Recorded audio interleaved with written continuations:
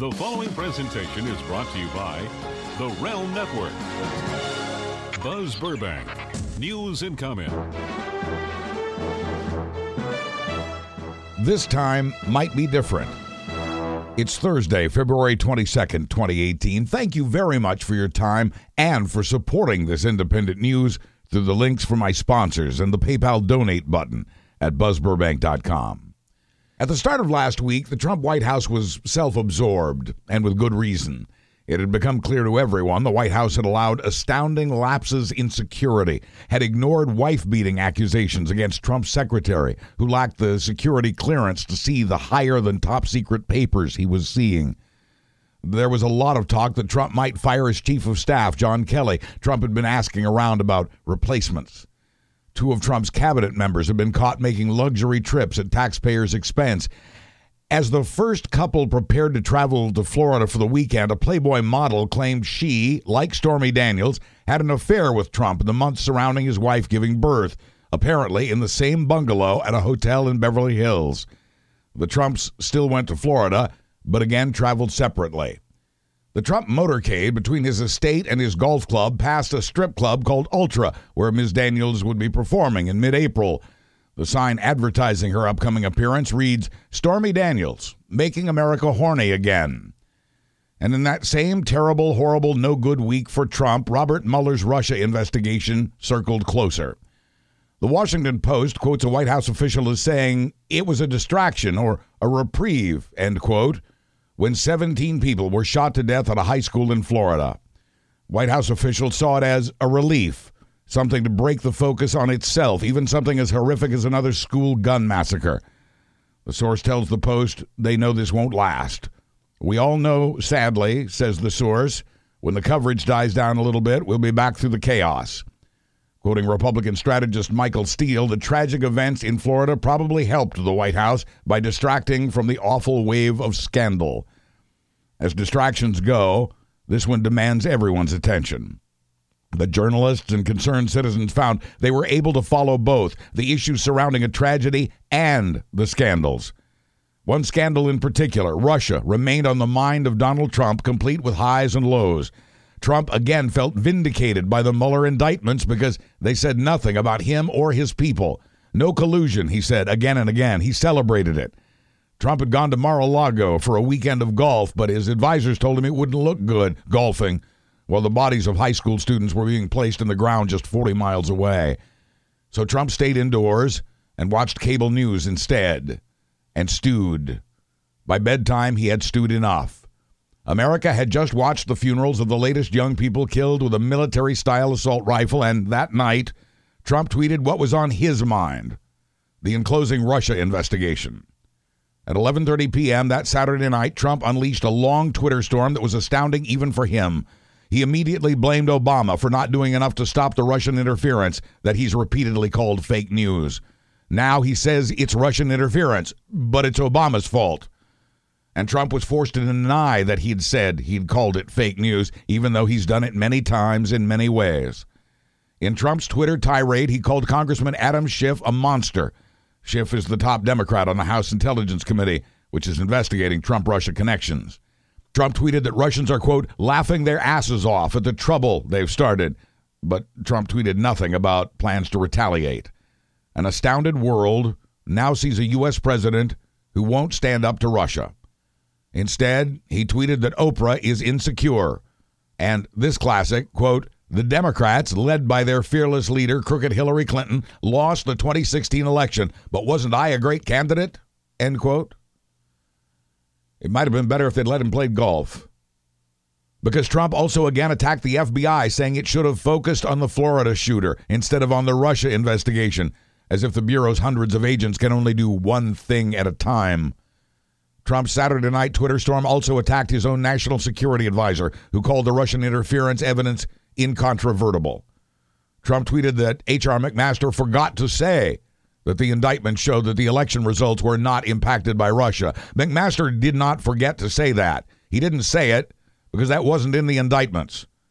And Deputy Attorney General Rod Rosenstein made it clear when he announced those indictments that they did not allege that the interference had changed the election results, at least not in this round of indictments. So Trump stewed about Rosenstein too, reportedly complaining that his people weren't protecting him and that no one on his team had come to his defense. Trump's Twitter tantrum lasted from 11 p.m. that Saturday night to about noon on Sunday. And then on Sunday afternoon, Trump took the 45-minute ride from Mar-a-Lago to Parkland to focus on the latest school shooting. He apparently played golf on Monday as the funerals continued. There have been at least 7 school shootings in the U.S. since the start of the new year. That's about one a week. It's more school shootings than many countries have ever had. The United States has more gun violence in its schools than in Australia, Canada, China, England, France, Germany, India, Israel, Italy, Japan, Kenya, Northern Ireland, the Russian Federation, Scotland, South Africa, and 20 other countries combined. 13 of those 35 countries have never had a school massacre, and half the shootings in the whole world take place here in the U.S. These are not figures from some liberal group. They're figures from the Academy for Critical Incident Analysis at a criminal justice college in New York. Since 2000, there have been 188 shootings at U.S. schools, including universities. More than 200 young people died in those shootings. That figure is as accurate as it can be since the NRA has opposed any effort to fund proper research on this topic. And by opposed, we mean the NRA paid politicians to keep it that way through fat campaign donations, including the $30 million it gave to Trump or the $3.3 million it gave to Florida's Marco Rubio. Worldwide, China runs second in mass killings with 10, but none of them involved guns. It's been nearly 10 years since there's been a mass shooting at a school in Europe. This is uniquely a U.S. problem. Because unlike any nation on earth, there are already enough guns out there to arm every man, woman, and baby in this country. We own at least 300 million guns, and our laws are much more lax than the gun laws in other countries where there is exponentially less gun violence. So what can be done to stop these gun massacres? The Washington Post looked at 29 proposals that have been floated by politicians and then hired a polling firm to run those ideas by a representative sample of American voters and a panel of experts made up of cops, social scientists, lawyers, and public health officials to see what they like and what they don't, and which proposals are liked by both the experts and the people. Coming in at number 1, requiring all sellers to background check everyone who buys a gun. Banning gun sales to terrorists, wife-beaters, stalkers, and people convicted of violent misdemeanors ran a close second, along with banning gun sales to people who've been deemed dangerous by mental health officials. 85% of us, including gun owners, like both of these ideas, both of which have been dismissed by lawmakers under the influence of the National Rifle Association, which can count less than 5% of all U.S. gun owners as its members. NRA-backed politicians are currently pushing to protect a person with a concealed carry permit in one state from the laws of a state they're visiting. The public hates that idea, and so do the experts. The first significant legislation passed by this Republican-controlled Congress and signed by Trump allowed the mentally ill to buy guns more easily, even though Republicans and Trump give mental illness as their explanation of our epidemic of mass shootings. The NRA had donated $30 million to Trump's campaign and has donated millions more to the leading Republicans in Congress, leading Trump to publicly pledge he would never, ever let down the NRA. His words. The NRA was invited to weigh in on this survey, but it declined. Until Tuesday, the NRA had remained silent, letting its money do the talking, including the $2.2 million it had given to schools in 30 states for shooting clubs, one of which included high school shooter Nicholas Cruz as a member. Other ideas liked by the vast majority of us, requiring all owners to have licenses and to report lost or stolen guns. We nearly universally want child-proof locks, waiting periods, mental health screenings for gun buyers, tougher penalties for those who buy guns illegally, requiring dealers to report all gun sales to the government and to keep records of those sales. Nearly 80% of us want gun owners to complete training and testing for their specific gun. 3 in 4 of us favor a national buyback program in which illegal guns and ammo can be turned in without repercussion. Nearly that many of us want gun buyers to provide their fingerprints and background checks for ammunition buyers. A majority, nearly 2/3 of us, want a ban on assault weapons, automatics and semi-automatics, ID numbers on individual bullets, a ban on ammo magazines that hold more than 10 bullets, and a limit on the number of guns and the amount of ammo a person can buy in a given month. As Americans, whether we own guns or not, we can agree there's a lot we can do to curb gun violence. Now all the students need are elected officials to hear that, to agree with it, and to take action, and for the NRA to either lead, follow, or get out of the way. After the bloody gun massacre of elementary school children in Connecticut a little over 5 years ago, a lot of us believed things would change. They didn't. Things got worse, as 6 years of Republican leadership in Congress gave us looser gun laws, not tighter. So why would this time be different? Well, this time, the students who survived are old enough to speak for themselves passionately and eloquently. This time, they're old enough to be politically aware and politically active, and they're almost old enough to vote. They're not happy with the grown-ups who've argued about guns and violence but have done less than nothing to fix the problem. They are speaking and marching and confronting specific adults face-to-face on the news and on social media. They are masters of social media and broadcast media savvy. There will be several marches and demonstrations nationwide in the next few weeks. The students marched on their state capital of Tallahassee yesterday to form the biggest protest rally there in decades.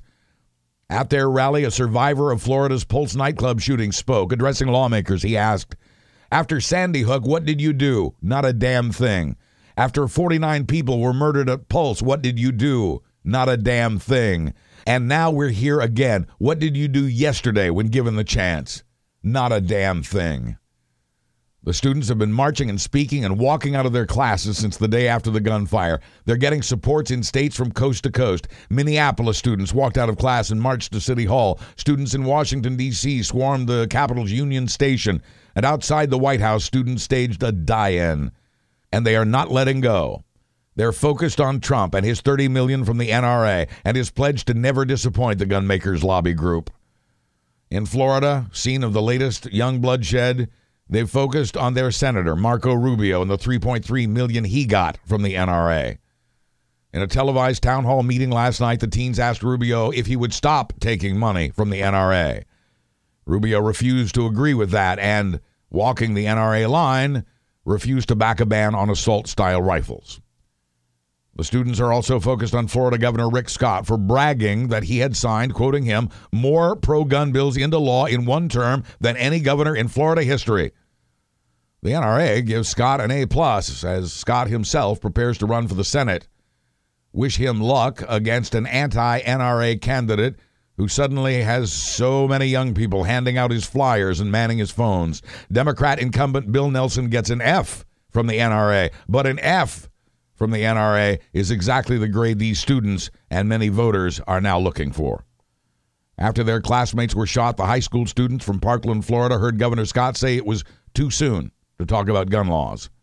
These young adults do not agree. And in the immediate, they will keep the pressure on those who currently hold office to begin making changes now. The students have the support of adults and activist groups, many of whom have fought this battle for years against a seemingly more powerful NRA. They are now joined by their parents and their teachers, and they've gotten well over $2 million in donations for their organization, thanks to supportive stars, including George and Amal Clooney and Oprah. And the students have the American people. A new Quinnipiac poll shows that 2/3 of all voters want stricter gun laws, including precisely half of all gun owners. 50-year-old Carlos Rodriguez was on his way to work when he saw signs people were holding on a street corner that read "More gun control." Carlos pulled over and joined them, saying, "Look what we started. Look at all these people. One match," he said, "started a whole forest fire."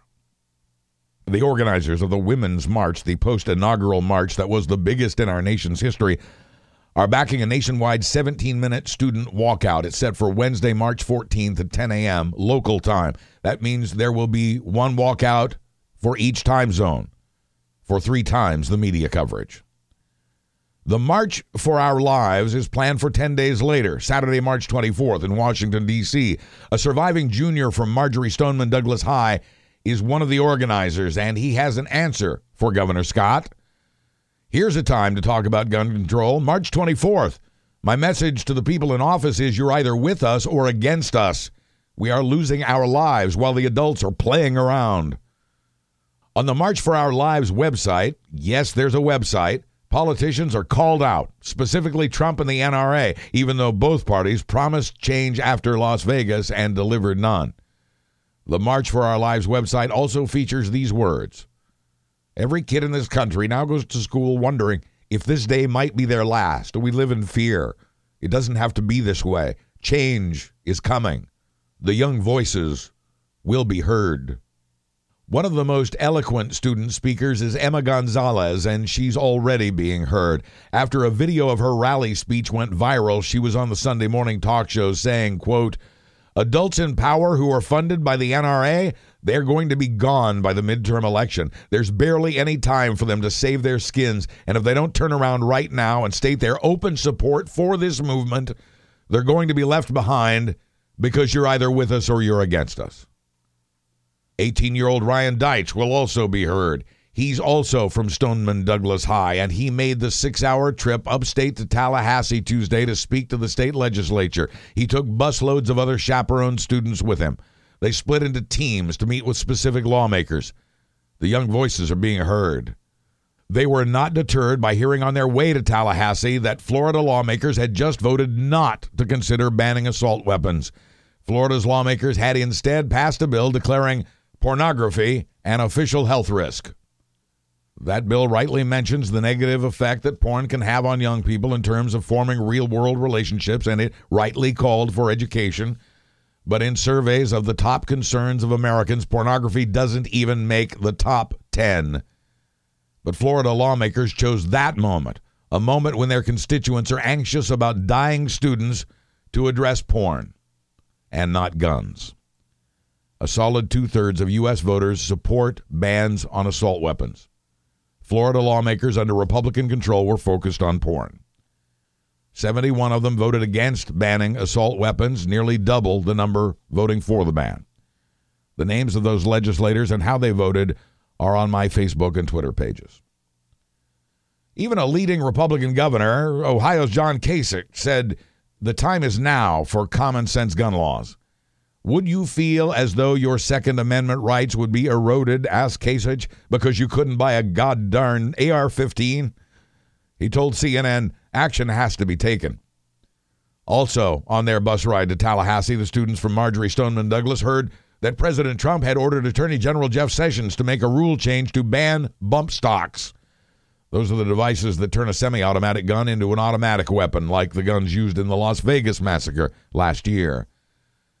That order was issued on Tuesday. On Monday, Trump indicated he'd be open to some changes in the national background check system, and he called on lawmakers to focus on making background checks stronger. But the ATF got no notice or consultation about Trump's order and was taken by complete surprise, not knowing if it, as an agency, has the authority to act on that order without a similar order from Congress. In truth, all of this is up to Congress, not the executive branch. The White House had previously said it could not ban bump stocks, that it would call for a vote in Congress. And the NRA-backed Republican Congress has shown little interest in changing gun laws, but says it will consider a few proposals before the spring break next month. But those bills will likely also include allowing concealed carry in all 50 states and letting gun owners obey only the gun laws of their home state, even when traveling to states with stricter gun laws. These are the current top priorities of the tiny but wealthy NRA. This is their chance to get those bills through, riding on the coattails of what might appear to be gun law reform. But Republicans say the bills will not include a ban on assault rifles. After listening to grieving students and parents yesterday talk about the accessibility of assault weapons, Trump told the students he favored arming teachers. Had anyone been holding guns when the police SWAT teams burst into the school, the people with the guns would be the first to be shot. Teachers and the police hate Trump's idea. And there is skepticism about Trump's promises, since he's already eased gun buying restrictions on the mentally ill and narrowed the definition of fugitive from justice. The rule used to say a fugitive was anyone with an outstanding warrant. Under Trump, a person would have to flee from law enforcement across state lines to be considered a fugitive from justice. So that rule change now means that people wanted by the police can buy guns. What could possibly go wrong? But here in Florida, a major donor to Republicans is threatening to cut off the money to to those who oppose a ban on assault weapons. 83-year-old real estate developer Al Hoffman Jr. also fired off an email to other big Republican donors, urging them to cut off the money as well. Quoting Hoffman, "I will not write a check for anyone who does not propose a ban on assault-style weapons." Hoffman says he will now support candidates in either party who support the assault weapons ban. He's also sent an email to Florida Governor Rick Scott. So the young people were being heard. Inside Florida's Capitol, a 16-year-old watched as Republicans electronically voted down that assault weapons ban, and she told them, "I saw you push those buttons. You pushed those buttons and you killed people." She was being heard. So was 19-year-old senior Tyra Hemans, who held up a photo of her dead friend Joaquin Oliver. "Here's a boy," she said, "who got shot in the head because of your laws." And she demanded that the lawmakers look her in the eyes as she spoke those words. Elsewhere, quietly, Republicans were working with the Democrats of liberal Broward County to raise the age limit on buying semi-automatic weapons and to give police more power to confiscate guns from people the courts declare dangerous. Baby steps, but a shocking departure in a state whose laws, the most lax gun laws in the country, were written by the NRA, the tiny but wealthy and generous NRA. That includes Florida's highly controversial Stand Your Ground law. Suddenly, the state that didn't act after the mass killing at Orlando's Pulse nightclub seems ready to at least budge now. It's a shift that 10 days ago would have been unthinkable. It's thinkable now because these young adults are being heard. And the acting mayor of Dallas is asking the NRA to hold its upcoming national convention somewhere else. Pro Tem Mayor Dwayne Caraway says he knows he can't order the NRA to stay away, especially with so many NRA members in the area, but he's worried about the optics and about the protest that may follow the NRA all the way from its headquarters in Virginia, just outside of D.C. The NRA says it's still holding its convention in Dallas. Right-wing bloggers, meanwhile, have attacked these articulate young people, accusing them of being actors. One's been accused of being an FBI agent, posing as a student. One right-wing conspiracy-laden website wrote that young David Hogg was, quote, heavily coached on lines and is merely reciting a script. Trump's son, Don Jr., was among the Twitter users who liked that conspiracy website's post. And since David's dad works for the FBI, the far-right fringe has accused David of working undercover in broad daylight. In Florida, a legislative aide, Ben Kelly, has been fired after he emailed a reporter to say this about Emma Gonzalez and David Hogg. Both kids in the picture are not students here, but actors who travel to various crises. Online, Kelly, who was once convicted of tax evasion, called Ms. Gonzalez, quote, brown, bald lesbian girl. Florida's Republican House Speaker fired that legislative aide and made a public apology to the students. A best-selling author, meanwhile, former investigative journalist Carl Hiaasen, lives just a few miles south of the latest mass gun killing. Quoting him, "This is going to energize people to vote this year. People," said Hiaasen, "are angry." The TSA says it confiscated more guns last week than it has in any week on record. We've broken the 100 guns a week barrier with a total last week of 104. The old record was set last July with 96. Of the 104 guns seized at our airports just in this country last week, 87 of those 104 guns were loaded. 37 of them had rounds in the firing chamber. The TSA also seized 2 pounds of gunpowder and a collection of ammunition, gun parts, gun replicas, BB, pellet, and airsoft guns. The United States Supreme Court this week refused to strike down California's 10-day waiting period for buying a gun. California is one of 8 states that require some kind of waiting period. 42 states do not. Yet. It's been a busy week for guys named Bob, from Bob Mueller to Bob Cesca. Their stories and more after this. Just a quick reminder here to do your online shopping by using and bookmarking the Amazon link at buzzburbank.com. This production gets a small commission from Amazon when you do, so it's very important to shop through that link for home, school, church, or office. If your Amazon dollars already go to another show, you can still support this free newscast through the PayPal donate button just below the Amazon button at buzzburbank.com. America's young people are not just targets for high-capacity, rapid-fire guns. Young people have long been targets of a certain style of politics. Here's Salon.com's Bob Cesca. Thank you, Buzz. Trump Republicans have much to answer for. On top of electing this incompetent, misinformed Russian agent, Donald Trump, to the presidency, saddling us all with the responsibility of containing, then cleaning up the decades' worth of mess he's making, loyalists to the president are engaged in yet another jihad against children. In this case, they're questioning the veracity and origins of student activists who watched 17 of their classmates shot and killed in Parkland, Florida, their bodies invaded by round after round of ammunition purchased legally and fired by a 19-year-old boy with ties to a white supremacist group in Florida. It's the 18th school shooting this year alone. I think we all know who we're talking about here. There's convicted campaign finance criminal Dinesh D'Souza. There's the gateway pundit Jim Hoft and the conspiracy theory videos posted on True Pundit, retweeted by Donald Trump Jr., by the way. There's former Republican congressman and frequent Bill Maher guest Jack Kingston. There's escaped mental patient Alan West. And, of course, there's Alex Jones, who still believes Sandy Hook was a hoax.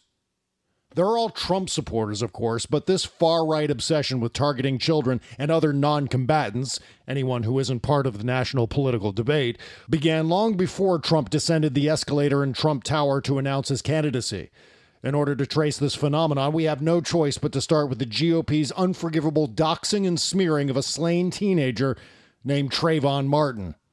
For months, Fox News and the conservative entertainment complex dissected everything about Trayvon, labeling him a street thug who had it coming with his sinister hoodie and his, Skittles. Geraldo Rivera thought Trayvon's clothing might have invited the shooting. Rush Limbaugh and others tried in earnest to connect Trayvon to the Black Panthers via, strangely enough, President Obama. Matt Drudge posted sensationalistic headlines about Trayvon's past while illustrating the links with a grills photo of Trayvon, which was obviously meant to feed anti-black gangsta stereotypes. Tucker Carlson's The Daily Caller released what are purported to be Trayvon's incendiary tweets. Glenn Beck's The Blaze posted an entire list of infractions Trayvon might have committed at his high school. The absurd notion that somehow Trayvon's unsubstantiated record might somehow justify George Zimmerman's actions are totally indicative of the kind of knee-jerk bullying and racial dog whistles we've observed from these people on countless occasions. And, by the way, it's this kind of behavior that was weaponized and sold as modern presidential, quote-unquote, by Donald Trump and his co-conspirators. While Trayvon was the first deceased child to be attacked by the Republican establishment in recent memory, he wasn't the first non-combatant to face the wrath of the GOP, a party that seems to think life begins at conception and ends at birth. Sandra Fluck, whose reputation was assassinated in the right-wing media, was an ordinary citizen who simply delivered some brief remarks to members of Congress. For her obvious crime, the right-wing media, and most notably Rush Limbaugh, declared war on a woman who hadn't ever appeared on cable news or talk radio or even maintained a blog. Easy, then, for the far right to draw blood by means of overwhelming the so-called enemy with the full force of right-wing radio and television. How can anyone new to the scene, irrespective of age, race, or gender, expect to fight back against a trained and moneyed right-wing attack machine? Limbaugh and others know this, so to them, it's an easily winnable fight. Meanwhile, there's Glenn Beck. When he used to host the 5 p.m. slot on the Fox News Channel, he once outed an Islamic private school in Northern Virginia when the school's sole newsworthy trespass was that an application to expand its campus was approved by the local zoning board. But Beck went on an extended googly-eyed sarcasmo rant, lots of maybe it's just me, but about the school being a de facto training camp for would-be terrorists, and even invoked 9/11 imagery, collapsed buildings and the like, in the process. We're talking about a grade school where large groups of children go for 7 hours a day. Really smart. Beck outed a school for terrorists on a show that was viewed by loyal conspiracy wackaloons during a time when anti-terrorist fear-mongering and militant anti-Muslim hatred was at an all-time high. Worse, the school is full of children who then became potential targets, all because the school's zoning application was approved. Rewind to 2009 during the healthcare reform debate when an 11-year-old girl asked President Obama a question during a town hall meeting about the mean things she observed on various protest signs outside. Michelle Malkin and other conservatives swooped into action, investigating and exposing the girl and her parents for being alleged Obama bots. For whatever reason, this topic always circles back to Malkin. The far-right blogger wasn't the first to stalk and attack children, but she certainly popularized it during the Bush-era debate over expanding the S-chip program. You might recall how Malkin famously stalked a 12-year-old accident survivor named Graham Frost after he appeared in a commercial supporting S-chip, the children's health insurance program. The list goes on and on and on. WorldNet Daily attacked a high school play. Anti-choice activists targeted the child of a landlord who rents space to a women's clinic. Limbaugh once again attacked a 13-year-old boy and called him a Nazi stormtrooper. The entire right-wing media kraken was released on 11-year-old Marcellus Owens after he attended the Affordable Care Act signing ceremony. I won't even get into the jokes about Chelsea Clinton during the 1990s. And they engage in these tactics without shame or apology. You will not find this kind of bullying from high-profile pundits and talkers anywhere else in American politics. Why? Well, in the absence of integrity, intelligence, or empirical arguments, the last resort of a mindless posse is to target children and defenseless bystanders. We can only assume that it's because their feckless president, their policy positions, and their wafer-thin bumper sticker slogans are absolutely indefensible, so they attack those who are unable to fight back. The alternative is, of course, to take on capable and experienced opponents who can potentially disprove or debunk their crapola ideas. But they're too cowardly for that. Trumpers know their audience. They know the mob loves it. Think about that. Attacking children is fair game, and it's good ratings. These unserious thugs and their disgraceful tactics need to be banished from any and all debates of consequence, not just to provide safe passage for their hopefully former victims, but mainly to rebottle the sickness that's been released into the world by Trump and his people. I'm Bob Cesca for Buzz Burbank News and Comment. Thanks, Bob. Get more of him at salon.com and Tuesdays and Thursdays on the Bob Cesca Show at realmnetwork.com. Join me with him there every Tuesday. It became indelibly clear this week that Russia did severely undermine the U.S. political process in 2016 in an effort that started in 2014. Special counsel Robert Mueller got a grand jury of ordinary Americans to indict 13 Russians and 3 Russian organizations. Unless those Russians set foot somewhere they shouldn't outside Russia, they will never be brought to trial. But the indictments established that crimes were committed and what the crimes were. And most of all, the indictments mean the Russia thing, as Trump's described it, is not a hoax or a witch hunt or fake news. And it wasn't a Democratic excuse for losing the election. It wasn't the Chinese, as he suggested. And it wasn't, as he had suggested, a 400-pound guy sitting on his bed. And for those who've argued that collusion isn't a crime, the indictments spell out exactly how, really, it is. So thanks to these indictments of Russians, we now know the kinds of charges that would be leveled against any American co-conspirators. The indictments do not name any Americans, although they do name persons known and unknown to the grand jury. The charge is conspiracy to defraud the United States. It's right there in the U.S. Legal Code, Title 18, Part 1, Chapter 19. The law defines such a conspiracy as impairing, obstructing, or impeding an election. The penalty for violating that law is fines, prison, or both. So Mueller's indictment of those Russians also sends a message to those unnamed persons that it might be best to cooperate with the investigators. The indictments are both legally important and a ramping up of the drama. Stay tuned. Mueller's indictments also show us how massive, how widespread, and how sophisticated was the Russian attack. They outline 3 specific approaches in addition to the usual espionage in which countries gathered dirt on each other's leaders. With a Russian troll farm spending over $1 million a month on its attack, those approaches were conducting a massive social media campaign to divide and mislead Americans, to disrupt the dialogue using trolls and memes. Hundreds of trolls worked day and night shifts in St. Petersburg, Russia, to cover the 3 major U.S. time zones. Each troll had a calendar of U.S. holidays. Their assignment was to, quote, sow social discord. Quoting the email of one of those Russian workers, "I created all these pictures and posts, and the Americans believed that it was written by their people," end quote. The metrics show the posts were seen and liked, and sometimes reposted, by millions, tens of millions, hundreds of millions of unsuspecting Americans. Among them, the Tennessee Republican Party, Donald Trump Jr., Trump advisor Kellyanne Conway, former National Security Advisor Mike Flynn, and his son, Mike Flynn Jr. At first, the Russian trolls focused on presidential hopefuls Ted Cruz and Marco Rubio, presumably to knock Trump's Republican competition out of the running. The Russian effort then turned to disparaging Clinton and campaigning for Trump and Bernie Sanders. Angry about the American sanctions and still angry about Clinton calling out his sketchy election victory, Vladimir Putin was for anyone but Clinton. But the indictment makes clear that Trump was Putin's favorite. The Russians bought social media ads, including "Hillary for prison" and "Donald wants to defeat terrorism, Hillary wants to sponsor it."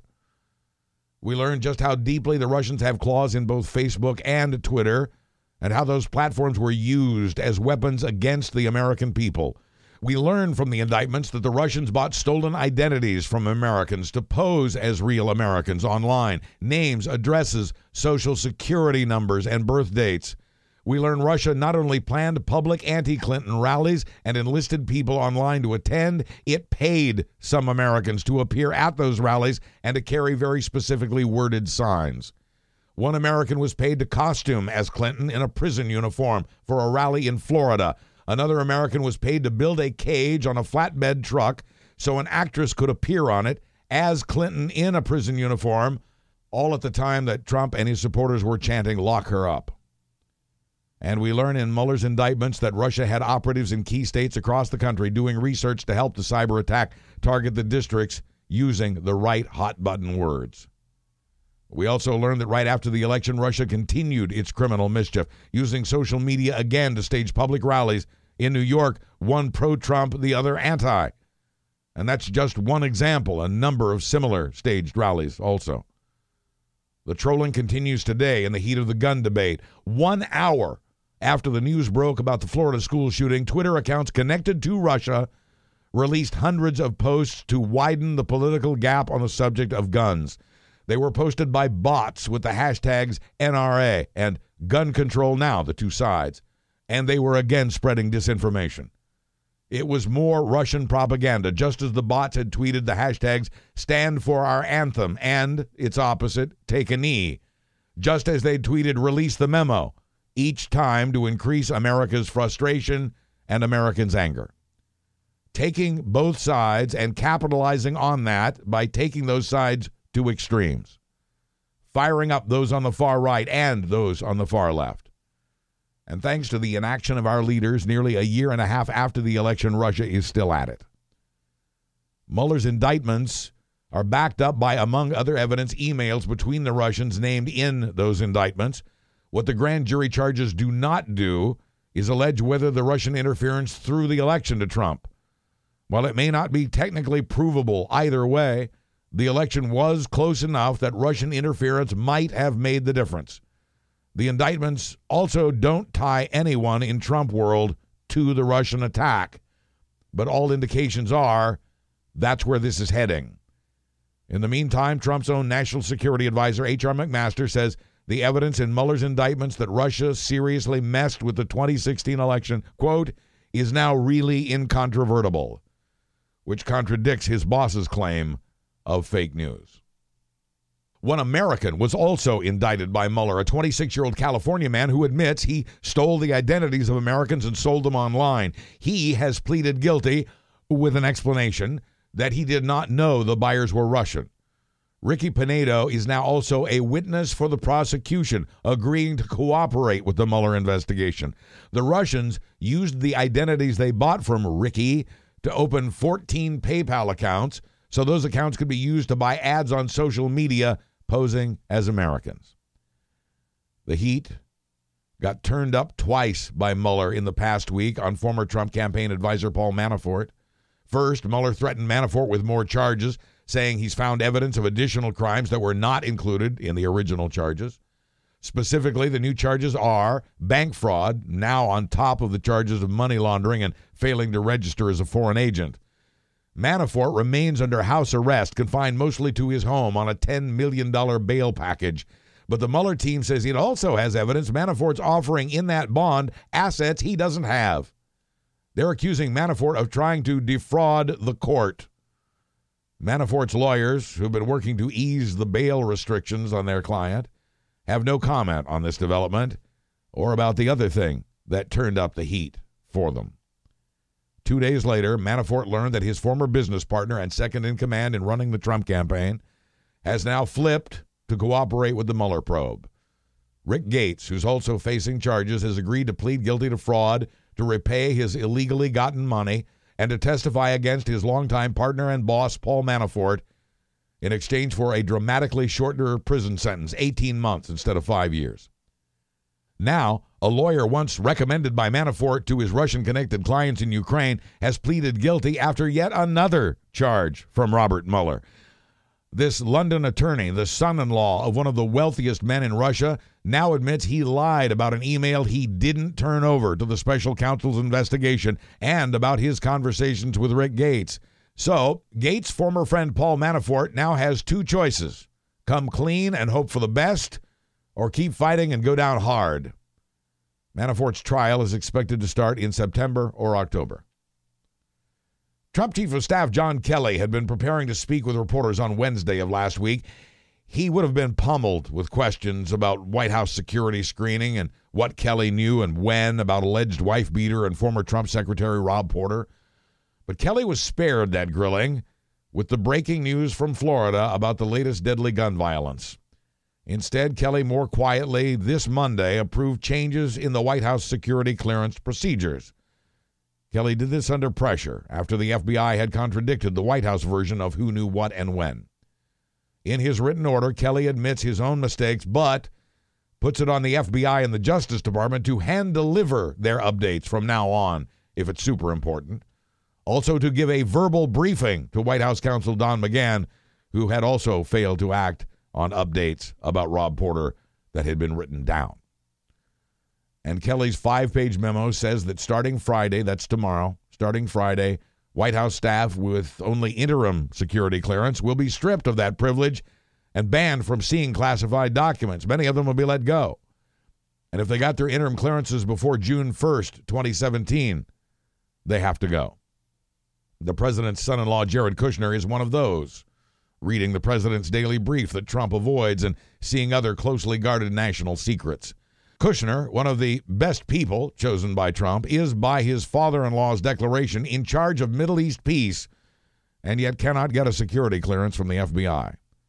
Unless his father-in-law gives him one, and a president has the power to grant security clearances, which may be why John Kelly is now saying that Jared will stay, that Jared's job won't change, and that Jared will have a security clearance. There are 130 people working in this White House with either no security clearance or interim clearance. Under orders from John Kelly, are they all out of jobs? Or will they get presidential clearance also? And are there enough people left in the White House who got security clearance to keep it running? Kushner's long-range future, however, may be in the hands of special counsel Robert Mueller. We now know Mueller is looking into not just Kushner's contact with Russians, but for lobbying foreign investors to back a shaky real estate deal involving Kushner's own company.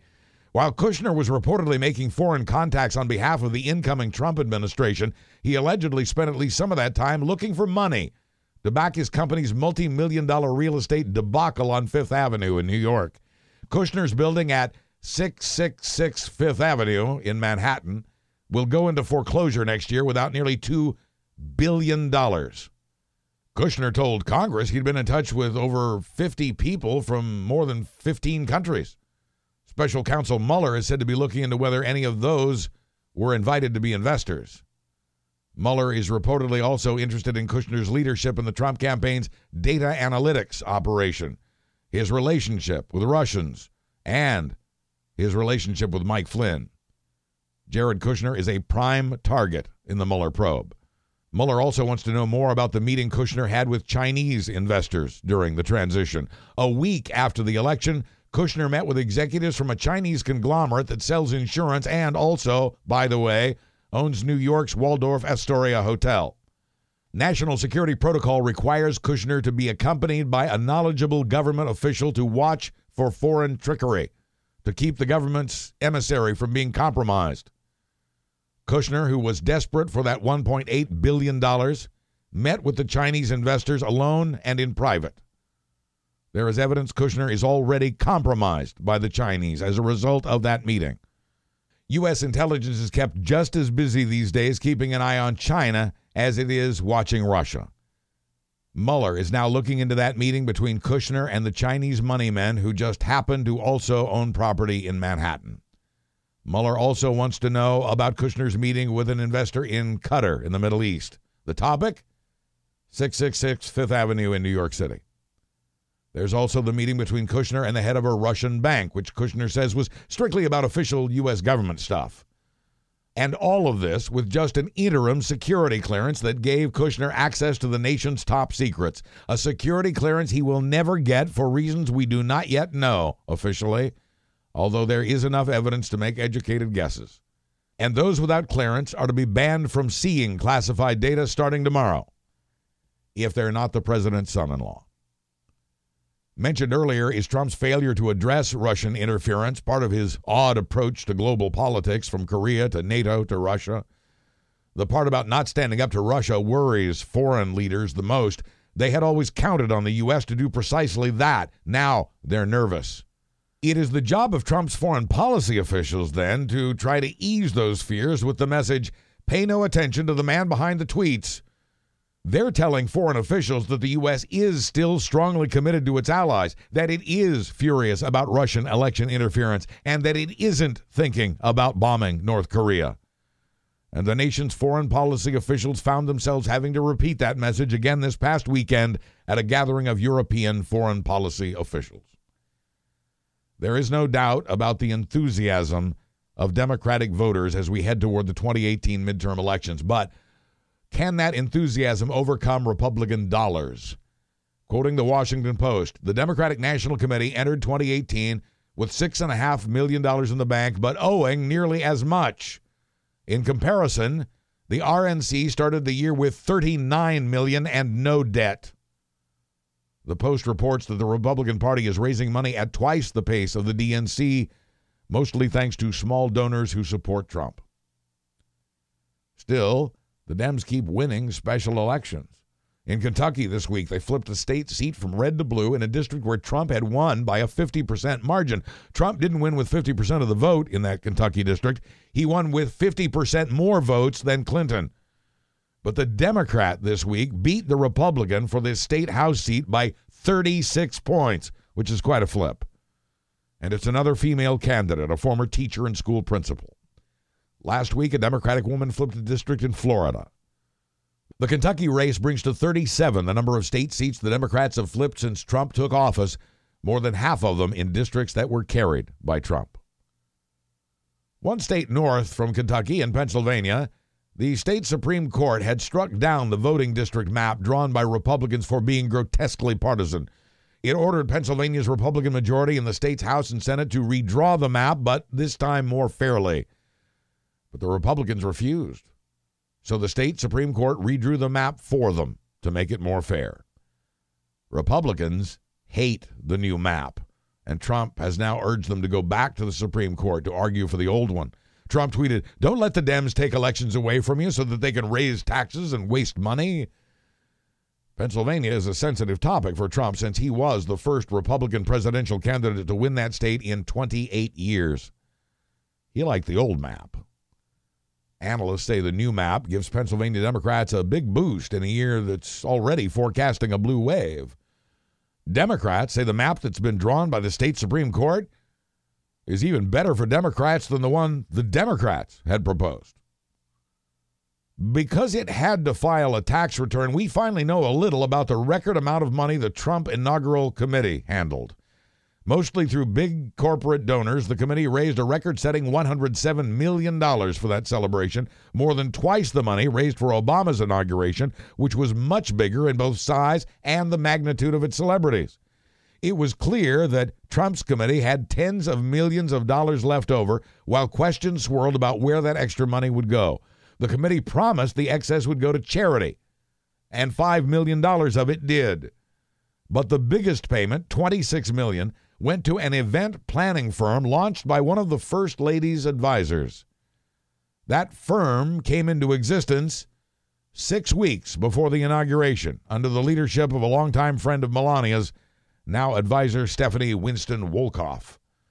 Wolkoff had experience in high society galas, but never a big public event until this one for $26 million. $5 million for more traditional charities. It was a week ago today that the Senate voted down not one, not two, not three, but 4 measures to settle the Dreamer issue, with the deadline now just 10 days away. The public overwhelmingly agrees that immigrants brought here as children should stay, but a Trump executive order stops renewing their papers on March 5th. Trump continues to hold the Dreamers hostage until he gets his border wall, and unless he stops doing that, there will never be a compromise in Congress on DACA.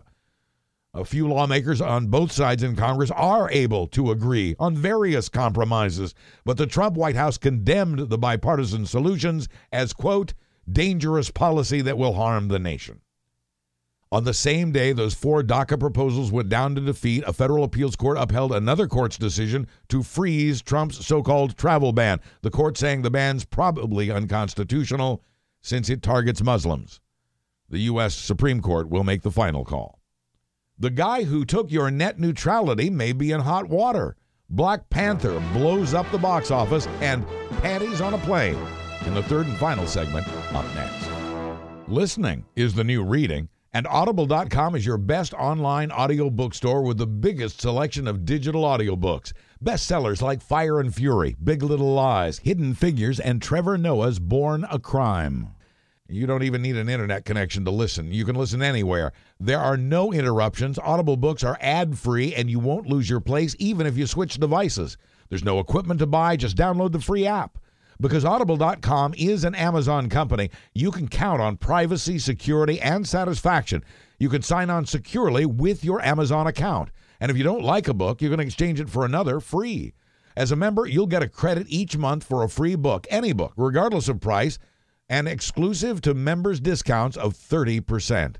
Membership is just $14.95 a month, a library for about what you'd pay for one book. And you can cancel anytime and keep the books you've collected. Even if you shop Amazon elsewhere, this podcast gets a little commission if you join Audible through the link at buzzburbank.com. Just click the Audible link on my webpage or the Amazon button just below the list of my recent shows. Thank you for choosing Audible through me and for supporting this free news through the PayPal donate button at buzzburbank.com. The man who took away your net neutrality may be in trouble. FCC Chairman Ajit Pai is under investigation for his ties to Sinclair Broadcasting. Sinclair owns a huge chain of TV stations across the country, a virtual network with the goal of being like Fox News, only more so. At the request of Congressman Elijah Cummings, the FCC's Inspector General is investigating because something Pai did looks fishy. Trump's FCC chair pushed for loosening ownership rules, clearing the way for Sinclair to buy the Tribune Media Company, which owns even more TV stations. Sinclair is now forcing its local stations to carry its ultra-conservative stories and commentaries. Even after a rain of gunfire, not all 17 of the wounded at Marjory Stoneman Douglas High had to die. The same is true of kids shot at Sandy Hook. The American College of Surgeons says some of the wounded could have been saved if people knew how to stop the bleeding while the school's on lockdown. Uncontrolled blood loss can mean death in 5 to 10 minutes without the correct application of pressure or a tourniquet. These doctors are recommending that every classroom in America have a Stop the Bleed kit, complete with gloves, gauze, bandages, tape, compression bandages, tourniquets, and a marker to label for doctors the time the tourniquet was applied. But knowledge is the most important tool. Quoting one surgeon, even without a kit, you can stop bleeding. The Red Cross has more information. The surgeons determined that lives could have been saved by studying the deaths at Sandy Hook. So it launched its Stop the Bleed program 6 years ago to get doctors, nurses, paramedics, EMTs, and others to train teachers in this kind of first aid. Who knew that teachers might one day need such training? Students in Florida were dialing 911 during and after the school gun massacre. 911 turned 50 years old this week. 911 was invented by the president of a small rural phone company in an Alabama town called Haleyville. In the beginning, it was just a bright red phone at the police station with a 3-digit phone number. The first 911 system went in before the one ordered up by the Federal Trade Commission. The order went to AT&T, but 50 years ago, AT&T wasn't the only phone company. The owner of this little independent phone company in Haleyville was unhappy that small phone companies had been left out, so he got his 911 up and running before AT&T. Alaska was next in 1968. Since 1973, 911's been used across the country and in many parts of the world, or some equivalent thereof. Last fall, Alabama launched a new Internet protocol-based 911 network. And the very first call, the test call, was made in Haleyville, Alabama, where it all started 50 years ago. If there's more traffic in your neighborhood these days, it might be the GPS navigation. 1 billion of us use Waze, Google Maps, Apple Maps, or MapQuest to give us the best routes from point A to point B. As the apps have gotten smarter, those routes often cut through your development or down your street. Leonia, New Jersey, has just passed an ordinance to fine up to $200 people driving through their town as a shortcut. Quoting one Leonia resident, they should stay on the highway. The mayor of Leonia says as more towns do what this town has done, the navigation apps will begin to reroute their customers back to the main roads. Google says its algorithm is likely to simply reroute drivers through some other neighborhood instead. Waze defends its method, saying it's reducing congestion by taking customers on a road less traveled. And Waze says congestion in Boston was cut by nearly 20% when Boston adopted Waze technology to synchronize its traffic signals. Even your pets have had to endure a bad news week. 4 pet food companies recalled some of their products after the feds got complaints about salmonella poisoning. The FDA says it's investigating Darwin's Natural and Zoologix pet foods made by a Washington state company called Aero Reliance. One customer's dog reportedly had diarrhea attacks for 9 straight months before the salmonella was discovered in follow-up tests. Also recalled Beefy Munchies from Smokehouse, the 7-inch Bully Sticks from Red Barn, and the ground turkey pet food from Minnesota's Raws for Paws, all for possible salmonella contamination. Also recalled for an even more disturbing reason, foods labeled as Gravy Train, Kibbles and Bits, Skippy, and Old Roy. They're all made by Big Heart Pet Foods, a division of Smucker. A Washington, D.C. TV station's newsroom hired a testing firm and found that 60% of the 15 cans of Gravy Train it tested contained traces of pentobarbital. Pentobarbital is a euthanasia drug.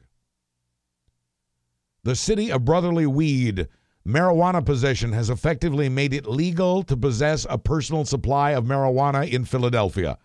District Attorney Larry Krasner has told police he will not prosecute anyone they arrest for simple possession. And he's dropped the charges in 51 cases, saying taxpayers' money is better spent elsewhere. Quoting Larry, "I felt it was the right thing to do. We could use these resources to solve homicides." D.A. Krasner is also suing 10 pharmaceutical companies for creating Philadelphia's opioid crisis. And not surprisingly, Berkeley, California has become a weed sanctuary city. Their new law prohibits local police from cooperating with the feds in their enforcement of marijuana prohibition. The law provides at least some legal protection for the city's users and its sellers. The marijuana industry now generates $1 billion in tax revenue a year for California, not counting the $3 million it's generated for the city of Berkeley. The mayor says the new sanctuary law is a good way to balance the public safety and, quote, resisting the Trump administration. Trump's attorney general has ordered a crackdown on marijuana and its users, even in states that have declared it legal. When I was a kid, Billy Graham was the preacher whose rallies would preempt Batman or some other favorite TV show. As I approached draft age during Vietnam, Graham was a friend and counselor to President Richard Nixon. As it turns out, Billy Graham hated as a kid going to church until he turned about 15 and saw his first traveling evangelist. And that's what he became, as well as a spiritual counselor to not just Nixon, but a dozen U.S. presidents, including Barack Obama. It was also Graham who met with the president of Iraq in 1990 to convince him to pull his troops out of neighboring Kuwait to prevent all-out war in the heart of the Middle East. 2 years later, Graham met with the then president of North Korea to try to make peace between it and the U.S. It's estimated Graham preached to about 215 million people in 185 countries around the world. He wrote nearly 36 books, most of them bestsellers. Graham lost much favor in 1983 when he speculated that AIDS might be God's punishment for human sins. He later apologized for those remarks, saying they were wrong and cruel. Billy Graham died at his home in North Carolina this week at the age of 99. Movie theaters attracted more people than churches this week. Black Panther opened with the 5th biggest opening weekend of all time, $218 million in ticket sales in the U.S. and Canada. And the $361 million it made worldwide will more than pay for the movie's production. Black Panther cost about $200 million to make, but brought in more than expected in its first weekend in theaters. Moviegoers give it an A+. Rotten Tomatoes gives it a freshness rating of 97%. The less acclaimed 50 Shades sequel was third this week, right after Peter Rabbit. For previews, theaters, showtimes, and tickets, please use my Fandango link at buzzburbank.com. It feels as though the world has somehow slipped off its axis to hear that KFC ran out of chicken. In Great Britain, most of the American fried chicken joints have been closed all week after the unthinkable, running out of chicken. The British KFCs had just signed a new delivery contract, but the chickens never showed up. Signs on the windows of hundreds of British KFCs read, "We'll be back at the fryers as soon as we can." The company issued a statement saying the chicken crossed the road, just not to our restaurants. Now that's a lobster. Unless you're a marine biologist or a lobster trapper, you probably didn't notice that the lobster in your emoji library is missing 2 legs. The Unicode Consortium is not a comic book hero's hideaway. It's a governing body that sets the standard for emojis. It had proposed a lobster emoji that has 8 legs. Actual lobsters have 10. And even as tiny as emojis can be, a lot of people did take notice. The chief emoji officer at Emojipedia says they have now added those 2 back legs. Quoting him, "I hope to visit Maine one day and will be sure to make liberal use of the lobster emoji when I do." Say, are you the person who ordered the 100 pizzas? Someone in Germany has successfully ordered 100 pizzas, each of which was delivered to an attorney in Dortmund. The prankster got away with it by using dozens of restaurants over a 2-week period. But the pizza joints have since wised up and are no longer taking deliveries to that address. So the prankster has moved on to currywurst and sushi. Police are investigating. And finally, panties on a plane. People have done some surprising and disturbing things on airline flights. More than just slipping out of their shoes, passengers have been seen clipping their nails and performing all manner of hygiene rituals and wardrobe changes. But ladies and gentlemen, we have a new winner. On a flight from Turkey to Moscow, a teenager managed to capture video of a woman across the aisle a few rows forward. The woman was holding a pair of panties up to the overhead air vent, apparently to dry them. I'm Buzz Burbank. Thanks for listening and for supporting my sponsors at buzzburbank.com. I'll be back next Thursday with another Buzz Burbank news and comment. Buzz, buzz, buzz, buzz. Buzz, buzz, buzz, buzz. Buzz, buzz, buzz, buzz, buzz out. The preceding presentation was brought to you by the Realm Network.